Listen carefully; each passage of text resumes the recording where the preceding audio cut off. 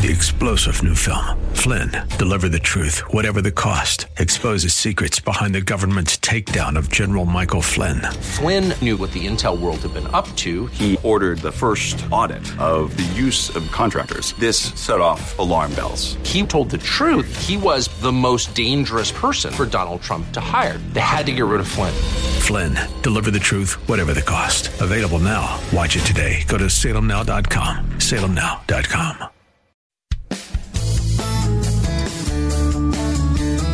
This is the Word to Stand On for Life with Pastor Ron Arbaugh.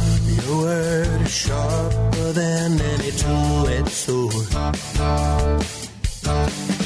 and it cuts deep into my heart. The Word to Stand On for Life is a radio ministry of Calvary Chapel in San Antonio. A live call-in show here to help you answer your questions about the Bible and how to apply the Word to your daily life. For more information on Calvary Chapel, visit our website, calvarysa.com. Get your Bible questions ready and call in now to 210-340-9585. It's The Word to Stand On for Life with Pastor Ron Arbaugh.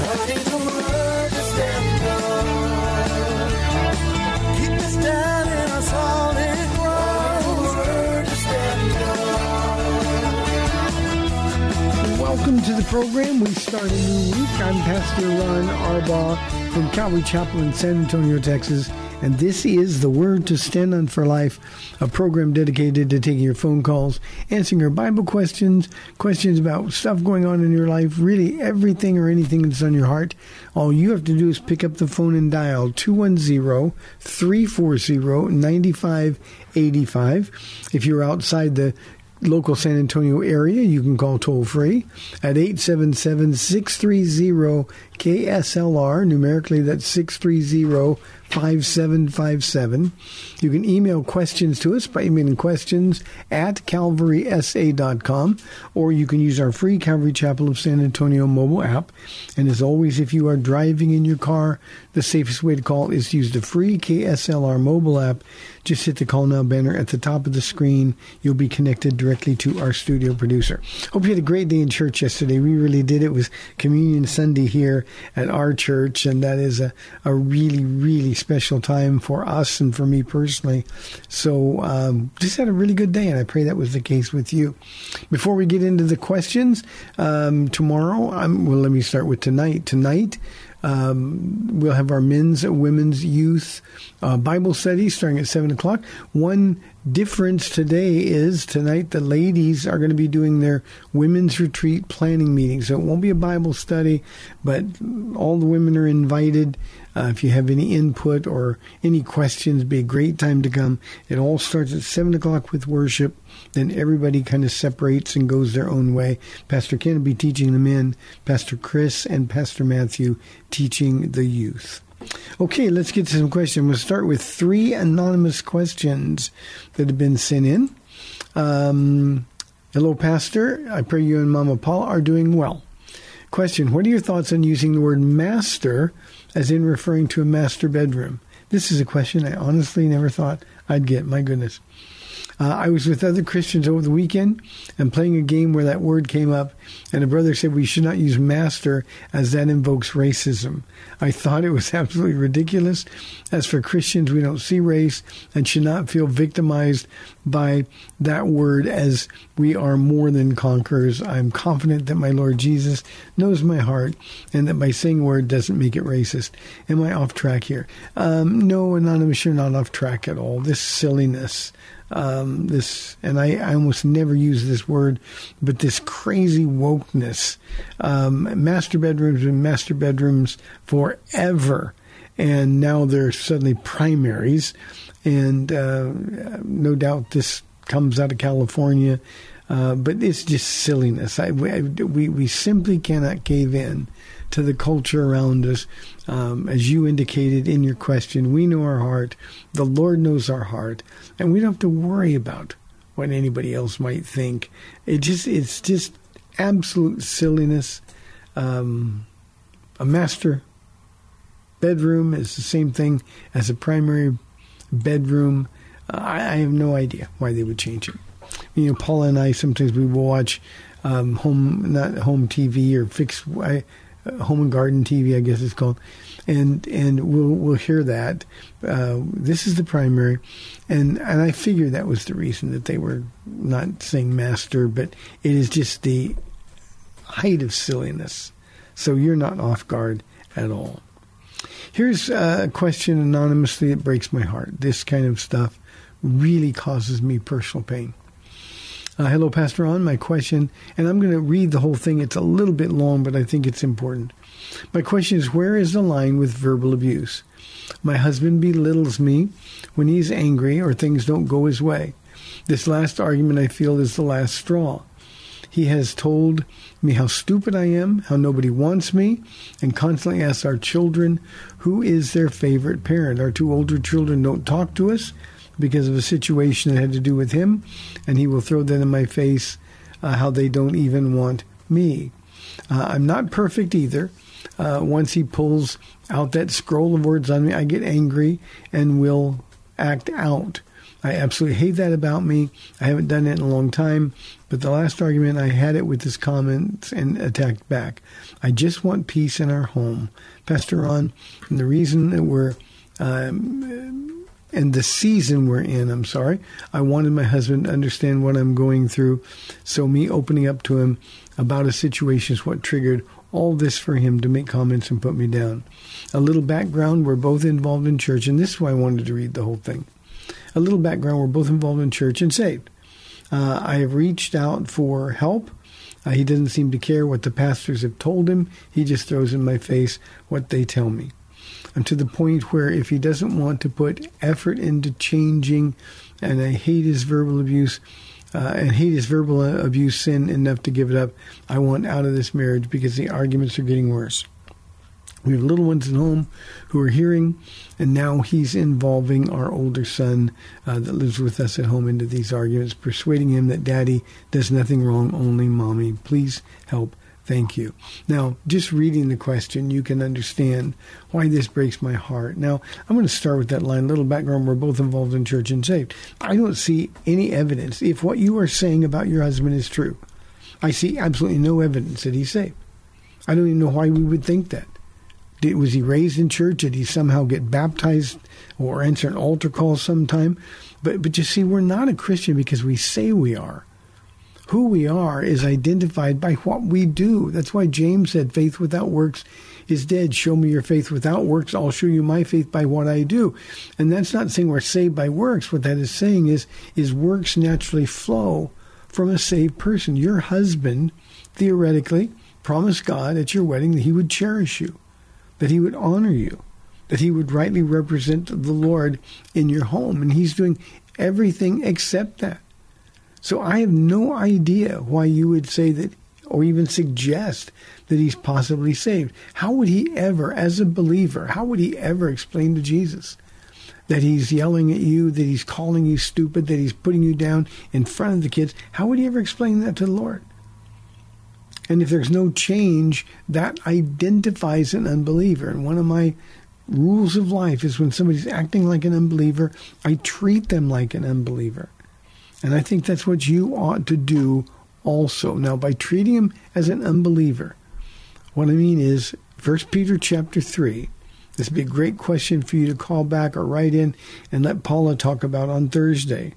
But an unbelieving Christian, a Christian married to an unbeliever, Peter deals with that in 1 Peter chapter 3.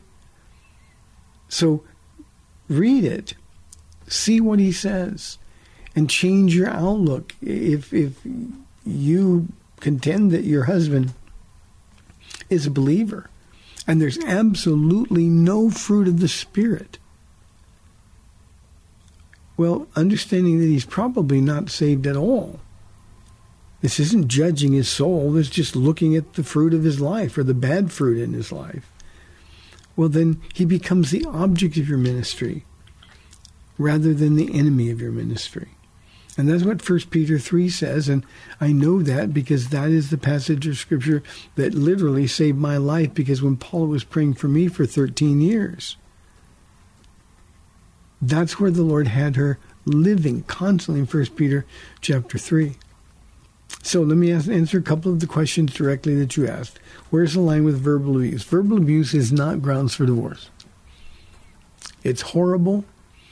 Your husband's going to answer to God for it. There will be no excuse. What you do or say doesn't give him the freedom to abuse you verbally, but it's not grounds for divorce. I always tell people that being a jerk is not a grounds for divorce. You married the guy. So I think this is one of those things where you've got to personally get so close to the Lord.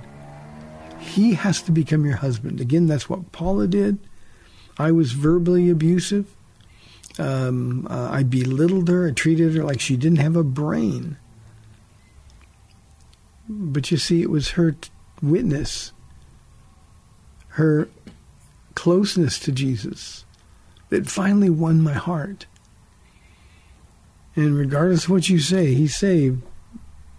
There's no evidence that that's the case. And this is a guy that needs Jesus.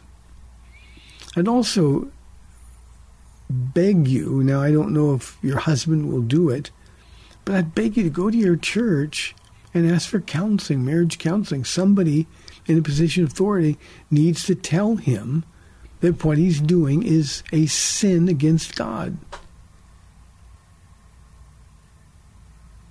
What you need to do is just pray for him. Now, I also need to talk to you. You said that you hate it about you, that you get angry and act out. There's no excuse for you acting out. I realize we get fed up. I realize our flesh wants to lash out. But somebody else's sin, somebody else's flesh never permits your flesh to act out. You're still accountable to Jesus.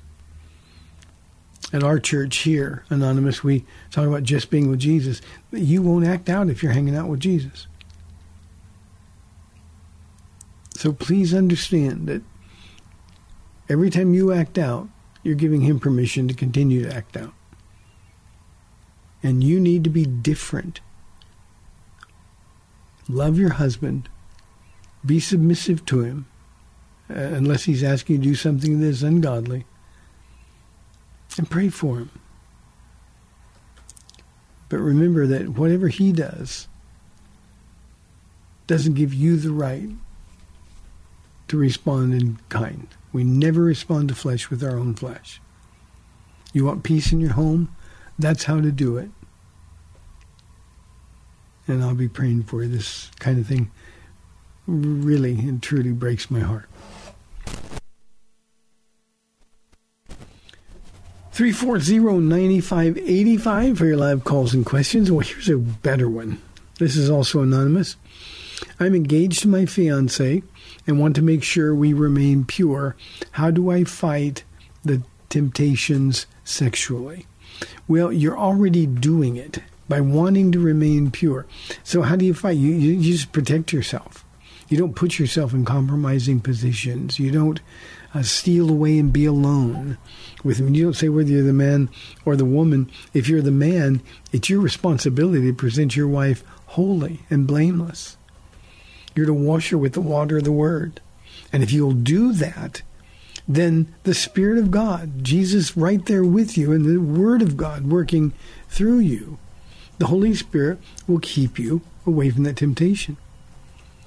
So that's the thing that's really important. Just, you've got to love Jesus more than you love that opportunity to sin. And you're doing the right thing. You're headed in the right direction.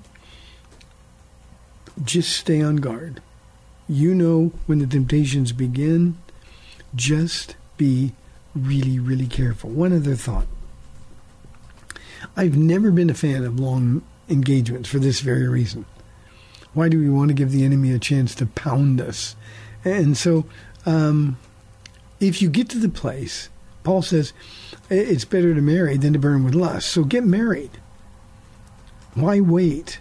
I know we have dreams of big weddings, but it's far more important to have a wedding that's pure. And so if the temptation becomes too much, get married. 1 Corinthians chapter 10, verse 13. I use it all the time here. It's a promise that whatever you're being tempted by, you can overcome It's a promise that has been given to us by the Lord. Thank you, Anonymous. And God bless you for wanting to remain pure. Hang in there. The Lord is pleased. Let's go to Reuben on line 1. Reuben, thanks for calling. You're on the air. God bless you, Pastor Ron. I pray that you're having a blessed day, sir. Thank you, Reuben. I'm struggling a little bit with super high mountain cedar. Oh, that's not good. That's not good.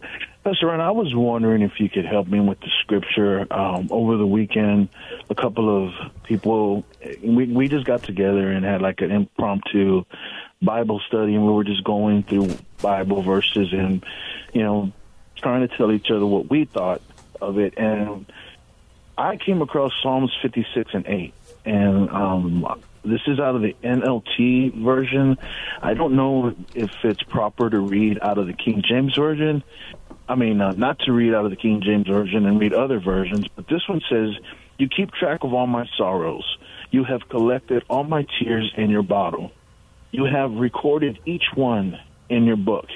Now, of course, I think the King James says something a little bit different with the language. But anyways, I was wondering, is he speaking to us? And if so, do you know why he keeps our tears in a bottle, and what is he going to do with those tears? Yeah, great question, Reuben. I love the fact that he keeps them.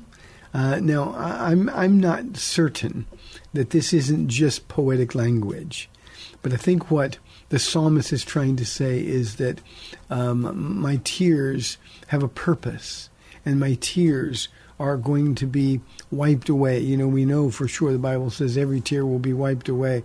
So I don't think there's a literal bottle in heaven and our tears are being stored up. I think what he means is that our tears aren't going to go to waste. And the psalmist is simply saying, and I like what the NIV says, it says, "Record my lament, list my tears on your scroll." So the idea that the tears are in a bottle, I think, is just poetic license. And of course, Psalms is a book of poems. And you, Reuben, as a worship person, understand the figurative language.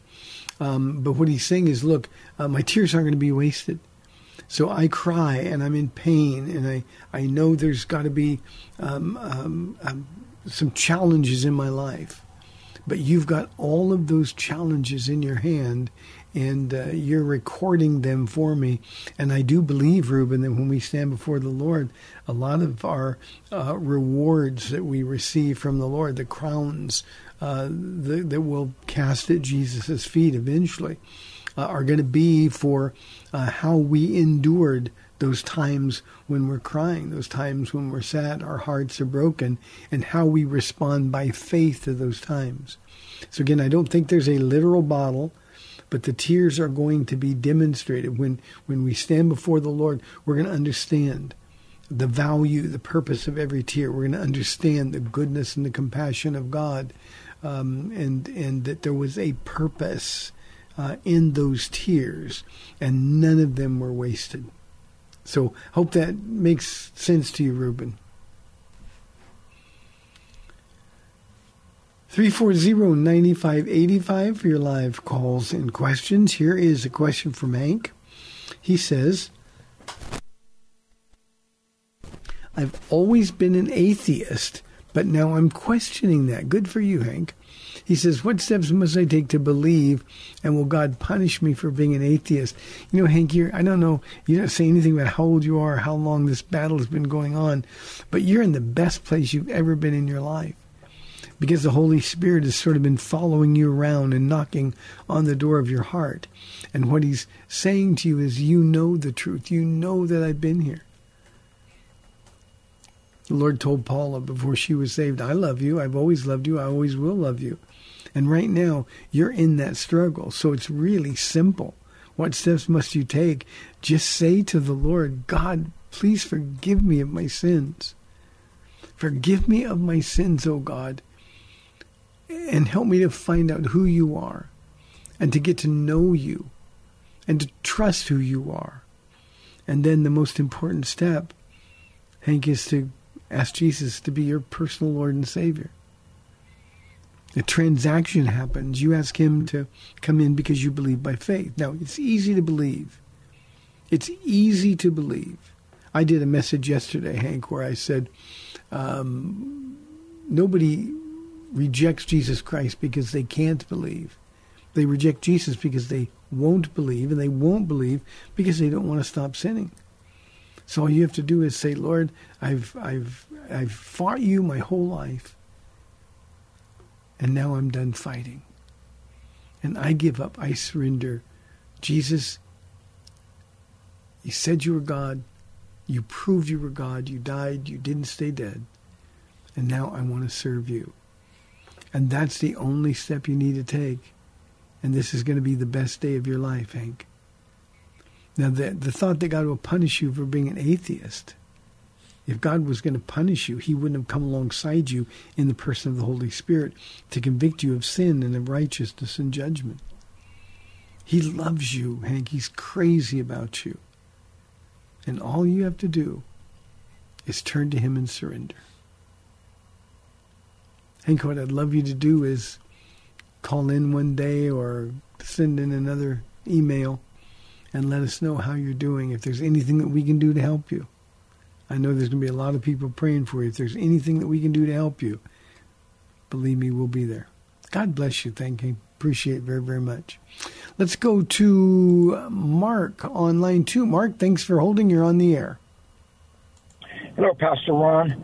Hi, Mark. I have a Christian brother-in-law that has a host of physical problems, some of them very severe, that he might have to walk away from his jobs and even be homebound, according to doctors' reports earlier in his last year. And he said, right now, Mark, I'm praying for a miracle. God can intervene. But I'm encouraging him to at least try to see a foot specialist among other professional doctors, saying that God can work through doctors. He doesn't trust doctors at all. He doesn't think that's really God's way. He's been through a lot of bad diagnoses and just ill treatments, according to his opinion. They have not helped him, but he's praying for God to do a miracle. And also, what makes matters worse, he could be blocking God's intervention for a miracle, either with or without a doctor, by not being involved in any kind of fellowship of believers. He's considered a Lone Ranger person. He just had a bad experience in the past. I believe somebody burned him. He's neglected. He's forsaken the assembling of people. He's not involved in any Bible studies or a fellowship at all. He's just a Lone Ranger. Mark, does he claim to be born again? Yes. Okay. I'm always suspicious of people that say they're Christian and they have no desire for Christian fellowship. I can tell you he's probably not in the Word. If he's anti-doctor, we need to remind him that 2 books of our Bible were written by a doctor. In fact, God so loved the Apostle Paul that he sent him Luke, the physician, to be with him through the last part of his life as Paul was getting older and dealing with all kinds of physical afflictions. So, almost always God works through doctors. Now, it doesn't mean that God does not still heal. There are times when he does. But that's typically not the response. God doesn't owe us. There's nothing in the atonement that demands that God has to heal us if we just believe. And when a guy won't do anything for himself, when he won't be involved in the church, when he isn't serving the people of God, if you think about it, and it's just a human perspective, it's pretty nervy to ask God to do something for him. And so what I would do if I was his friend, I would tell him, I would say, what you need to do is jump in with both feet and serve the Lord. Jesus himself said, if you find your life, you'll lose it. But if you lose it for me, you'll find it. He wants to put himself in a place where the Lord can heal him, where the Lord can touch him, where the Lord can give him direction. Or in the absence of a physical healing, where Jesus can say, it's okay, I'm with you. He told the Apostle Paul, my grace is sufficient for you. And he said that when he didn't heal the Apostle Paul from a physical affliction. So what I would suggest that you do as his friend, obviously you're praying for him, and I can hear your heart. However, he needs to understand that his responsibility is to do things God's way, not his way. And the fact that he might have been burned before by a Christian or in a church experience, none of that matters. He's got to trust God, and if he'll do that, then he can put himself in the place where at least the Lord can minister to him. But when he's on his own, and I get this a lot, Mark, I get people that say, well, I can do this on my own. We can't do anything on our own. So you set an example for him. You keep telling him you need to be involved in a church. You need to surrender to the Lord every facet of your life, and especially as you're dealing with physical pain. You really need to get to that place where you know that you're completely dependent on Jesus Christ. The only way to do that is to come to God on his terms. And you quoted Hebrews 10:25, "We're not to forsake the assembly together of the saints." He is outside of the place where God can bless him even now. Hey, we've got 30 minutes left in the program, 340-9585. I'll be back in 2 minutes.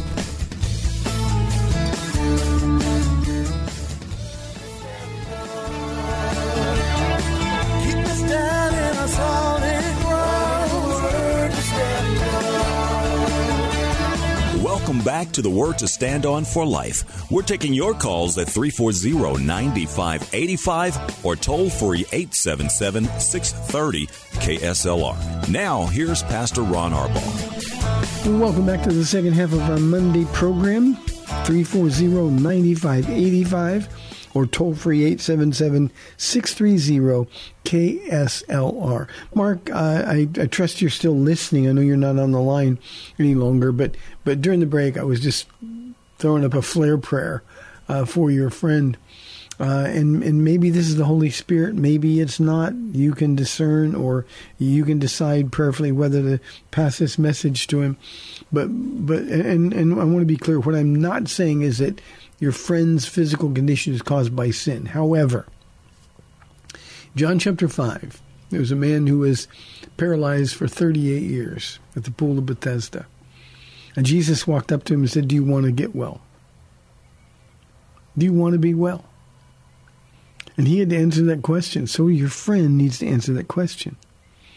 And later that day, Jesus had been separated from this guy, and he went out to find him. And he said to the man, when he found him, he said, "Stop sinning or something worse will happen to you." Jesus healed him. Then he said, "Stop sinning or something worse will happen to you." And if the Spirit is speaking to my heart over the break, Mark, as a friend, you can say, you know what, where's your heart with the Lord? What's going on in your life? People who are Christians, and I would explain it just that way. People who are Christians long to be in fellowship. And you hate the fellowship of the believers. You're resisting it. And yet you want God to intervene and heal you. Is there something going on in your life that renders God unable to bless you? Again, we're not guaranteed a healing, but with thanksgiving, we're to make our request known to the Lord. And your friend doesn't sound like he's grateful to the Lord at all. So, Mark, I hope that helps, and you can discern whether or not that's of the Spirit of God or not. Here is a question. This one is from Linda. She says, "What should be the most important element in choosing a church? There are so many different denominations that I'm lost." Isn't it true, Linda? There are a lot of different denominations and different ways of approaching church. The most important element is their treatment of the Word of God. Acts chapter 2, beginning in verse 42, said the early church was devoted to the apostles' doctrine. We would say they were devoted to the Word of God, because that's what the apostles' doctrine was. So the most important element in choosing a church is, how are they treating the Word? Are they giving little soft, encouraging sermons? Are they refusing to deal with sin? Are they giving you topical messages? Or are they teaching the Bible? Verse by verse, chapter by chapter. That's the most important, how they deal with the Word of God. Now, there are lots of other elements. Is it a church where you can use the gifts that God has given you, the fellowship that we also desperately need? So find a church that teaches the Bible. Now, every church is going to say we teach the Bible, but there's a big difference in talking about the Bible and actually teaching it. And what you need as a relatively new believer or an immature believer, and I don't mean that in a pejorative way, you need meat. You need to know what the Bible says. You need to get familiar with it. You need to be encouraged by your church to dig in and get in and read, and then let the teaching of the Word sort of give you some strength as it relates to learning how to handle the Word of God. So that's by far the most important element. And most of the denominations, you're not going to get the Bible taught. So just find a Bible teaching church. There's a bunch of us out there. We actually have 7 Calvary chapels in the greater San Antonio area. And any one of those churches would be a church that just teaches through the Bible, and a good place to begin. So if you personal preference, a smaller church, a bigger church, whatever is on your heart, you're going to be able to find a church that teaches the Word, and that's what you need. So Linda, I hope that helps you. Thank you very, very much. Good luck in your search for a church. Here's an interesting one. Edward says, is it okay to attend more than one church? Edward, I would ask, I mean, it's okay, but why would you want to? Why would you want to? You know, a church is to be a family. You've got one blood family, and typically we hang around with our blood family. We don't go looking for other families. And the church needs to be a place where you serve. A church needs to be a place where you are accountable to the leadership of that church, and you're accountable to other believers in the church. It's a place where you use the gifts that God has given you to serve that church, and it needs to be a commitment. It needs to be a commitment. Now, typically, Edward, and I'm not saying this is the case for you, but usually when I see people that are going to different churches, it's because they don't want to be under the authority of any particular church. And that's really not a healthy place to be, spiritually speaking. So is it okay? Everything's okay, but why would you want to attend more than one church? Pray, ask the Lord which church He's chosen for you, and then become an active, vibrant participant in the mission that God has given that church. I think one of the things that people don't understand, Edward, is that God has these churches all over. There's thousands and thousands of them, but each one has a different mission. Our mission is way different than most churches. And the people that God leads here, He wants them to get involved in supporting the mission with their time, with their talent, with their treasure. And when our focus is split between two churches, we gotta wonder why. So that's a matter for you for prayer. Yeah, we're permitted to do it.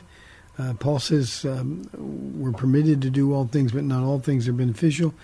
I just don't see any value other than occasionally going and hearing a different voice. I don't see any value in going to more than one church. Be a part of a local body, serve that body, be a blessing to the people in that body. We don't go to church to get blessed, but to be a blessing to others. And when we really understand that, well, that's when we'll find ourselves being blessed, because, well, that's what God promises to do. So I hope that makes sense. Thank you very, very much. This one? Yeah. Anonymous says, what is the main reason that Christians should go to church? Well, we've been kind of talking about that in the answers to the questions.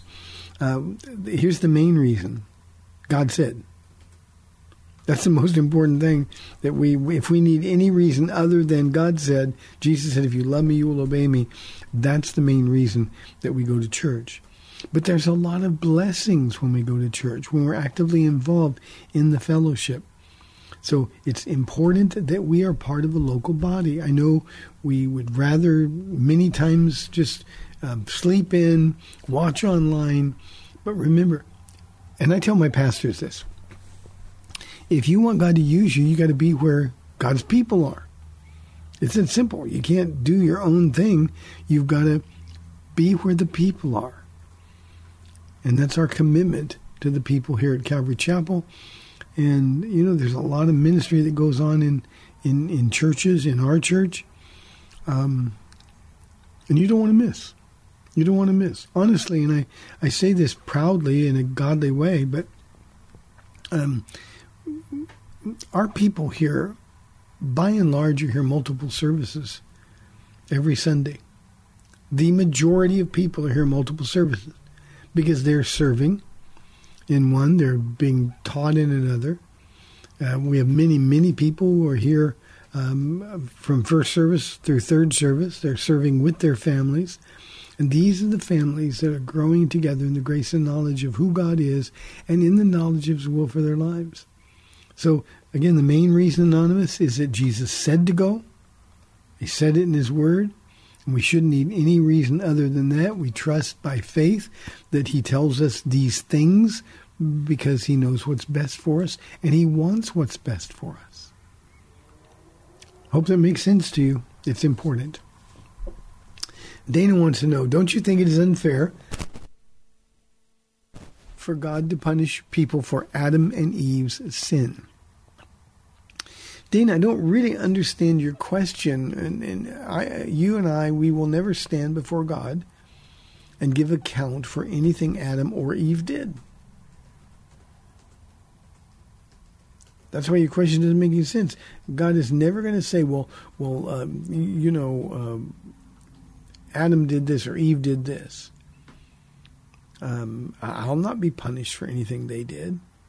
Now, unfortunately, and I got to be honest, Dana, I've been done a lot of stuff that I'm going to stand before God and give account for, I got my own things that I'm responsible for and accountable for.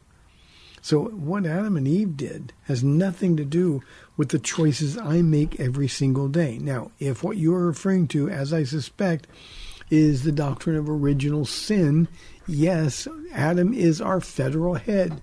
He is the first human. God made Adam from nothing, and He said that it's very, very good. Ephesians 2:10 says, in fact, that man was the best thing he did, and Adam means man or mankind.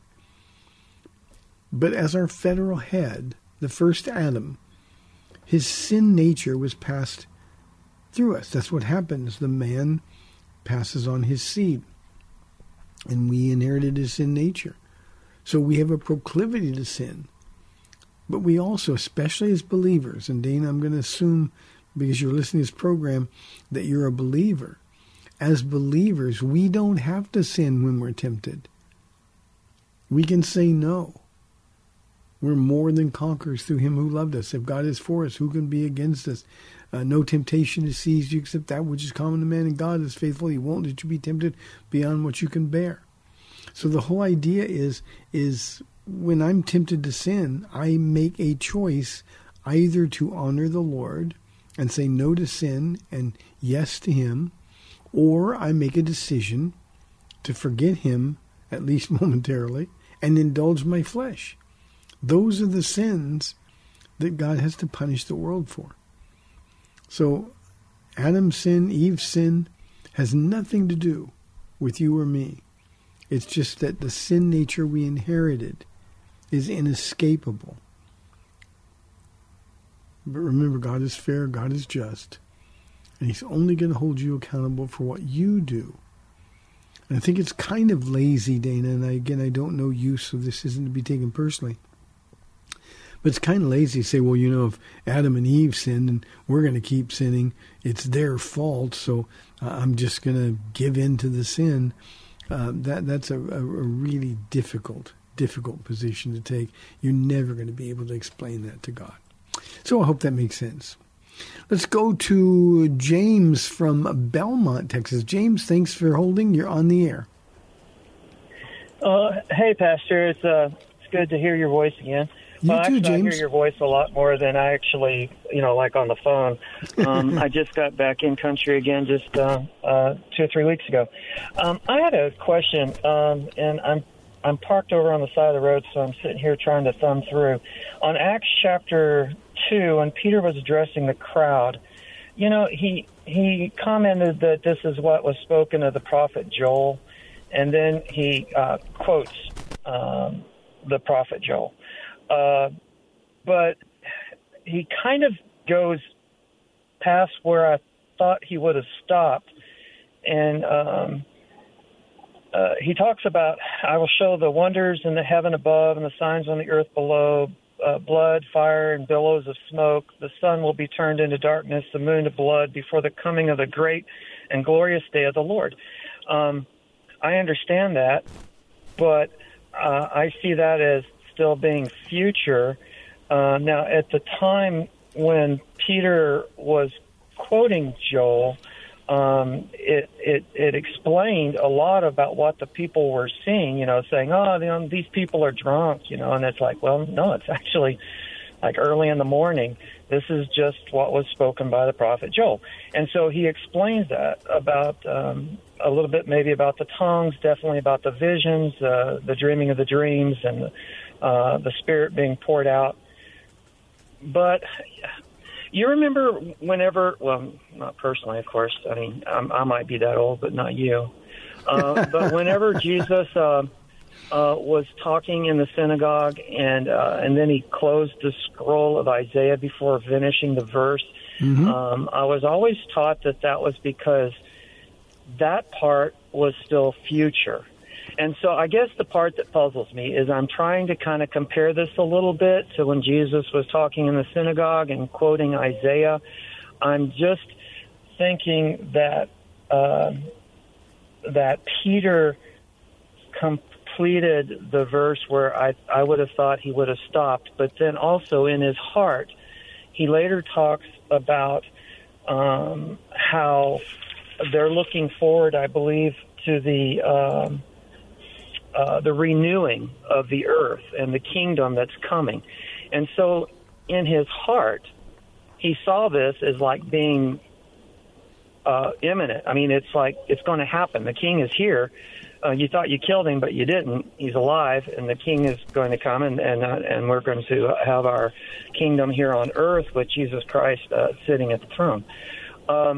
Just what were your feelings about him as far as completing that verse in Joel? James, a couple of things. You're very discerning about the Isaiah 61 passage when Jesus stopped reading, because what he eliminated, he said, that was the day of the Lord's vengeance. He didn't go all the way down. Jesus didn't to the end of time and space, into the Great Tribulation, when that day of God's vengeance was going to be fulfilled. So when he talked about the Lord's favor, and he says, today in your hearing, this scripture is fulfilled, he's just saying that this is the way God is dealing with us now. Jesus would also say, I didn't come to judge, but to save.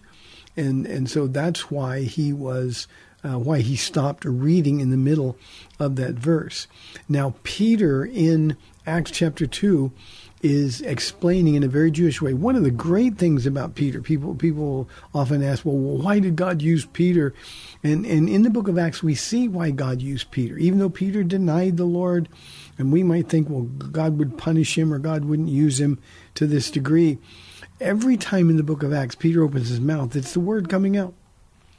So he had the word in his heart, and God could use him to do that. So what Peter is telling him is, just by way of explanation, what you see, these people aren't drunk, but what you see, and I'm going to use New Testament language, is the outpouring of the Holy Spirit. The Holy Spirit has made this glorious entrance into the world. And then he says, but this isn't something that should surprise you, because it was prophesied by the prophet Joel. Now, when he goes to the end, he says, the sun, and this is verse 20, he says, the sun will be turned to darkness, the moon to blood, before the coming of the great and glorious day of the Lord. The glorious day of the Lord, of course, is always a reference to Jesus coming back in Revelation chapter 19. And he's just saying to Jews, he's saying that this scripture is being fulfilled, but it looks forward to a day when judgment is going to be had. And then we go to the next verse, verse 21, and this is the impetus to his great message in Acts chapter 2. Verse 21 says, and everyone who calls on the name of the Lord will be saved. Jews had no understanding of being saved. They thought they were saved by virtue of being descendants of Abraham, by virtue of having the law. They thought that was enough. And Peter's simply saying, judgment is coming. It's in the future. But right now, today is the day of salvation. So call on the name of the Lord and you'll be saved. So he wasn't taking the same approach Jesus was. He was simply explaining the phenomena. And in just this short few verses, at the same time, he's saying, look, salvation's available, but if you don't get saved, then the sun will be turned to darkness, the moon to blood, before the coming of the great and glorious day of the Lord. And Jews understood that that day meant that day the Christ returns.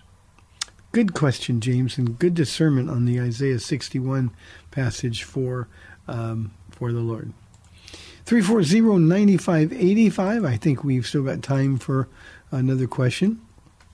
Hi, Pastor Ron. This is anonymous.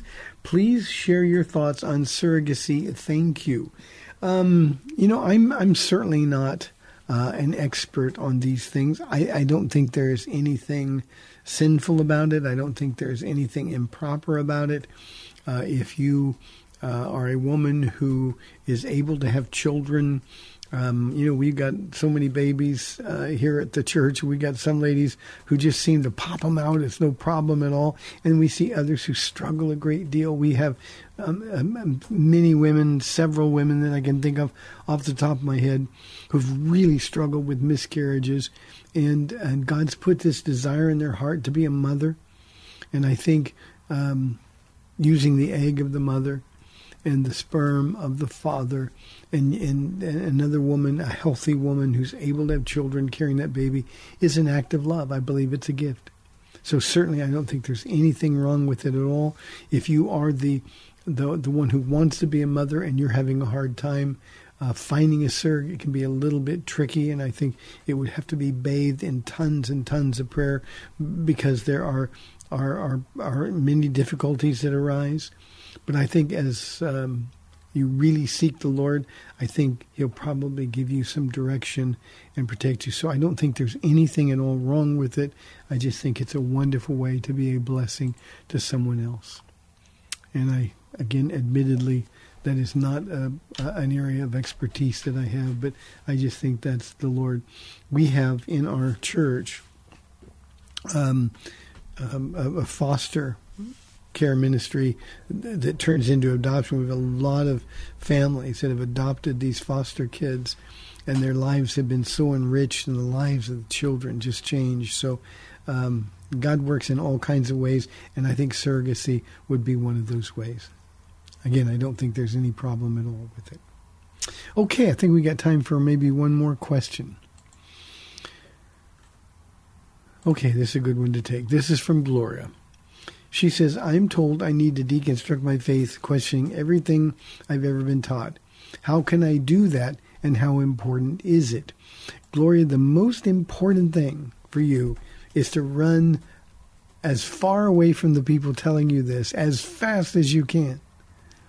Gloria, when people talk, and this is a social media created thing, deconstructing my faith. How do I know that what I was taught was true? Well, if they would dig into the Word of God, they would know that it's true. These are people that are trying to find a way to convince themselves that they're Christians and continue to sin. And make no mistake, everybody deconstructing their faith is trying to find loopholes in the Bible that permits them to sin. So I can do this, I can go out and drink, I can go out and party. God wants me to be happy. And in order to do that, we got to instinctively tear down that which we know and have always known to be true. And here's the thing that we all need to remember, Gloria. If what you believed was true when you believed it, whether it was 2 weeks ago, 2 years ago, or 22 years ago, if it was true, then it is still true now. And God doesn't change. The culture around us changes, and the way people placate themselves. Well, I can do what I want to do and still go to heaven. They just convince themselves that they can make Jesus into who they want him to be. And make no mistake, Gloria, that's what deconstructing faith really is all about. It's turning Jesus. It's creating him in our image instead of remembering that we were created in his image. And it's very important that you hold on to the faith. Paul writes it this way, once and for all delivered to the saints. So the faith of 2,000 years ago, from Acts chapter 2 to this very day, that faith is still the faith. Now, humans have messed it up. Churches have blown it. But the faith itself has never changed. It's once forever delivered to the saints. So run away from those people. Deconstructing your faith is not growing in the Lord. It is just the opposite. Get into your word and dig in with all of your heart and let the Holy Spirit lead you in this pursuit of getting closer to the Lord and finding out more about him. We're always told to grow in the knowledge of God and in the knowledge of his will. But the only way we do that is hold on to that faith that was once and for all delivered. Gloria, God bless you. Be strong. Find new friends. Hey, thanks for tuning in. You've been listening to The Day Heir to the Word to Stand Up for Life. I'm Pastor Ron Arbaugh from Calvary Chapel in San Antonio, Texas. Lord willing, I'll be back tomorrow at 4 o'clock on AM 630 The Word. We'll see you then.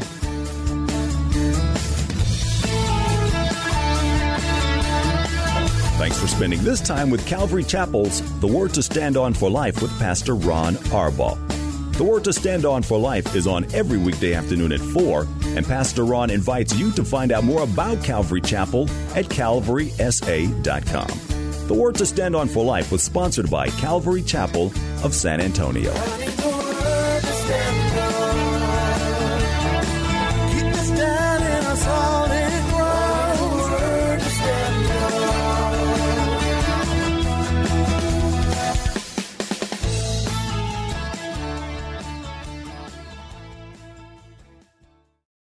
Three-star General Michael J. Flynn, head of the Pentagon Intelligence Agency, knew all the government's dirty secrets. He was one of the most respected generals in the military. Flynn knew what the intel world had been up to. He understood its funding. He ordered the first audit of the use of contractors. This set off alarm bells.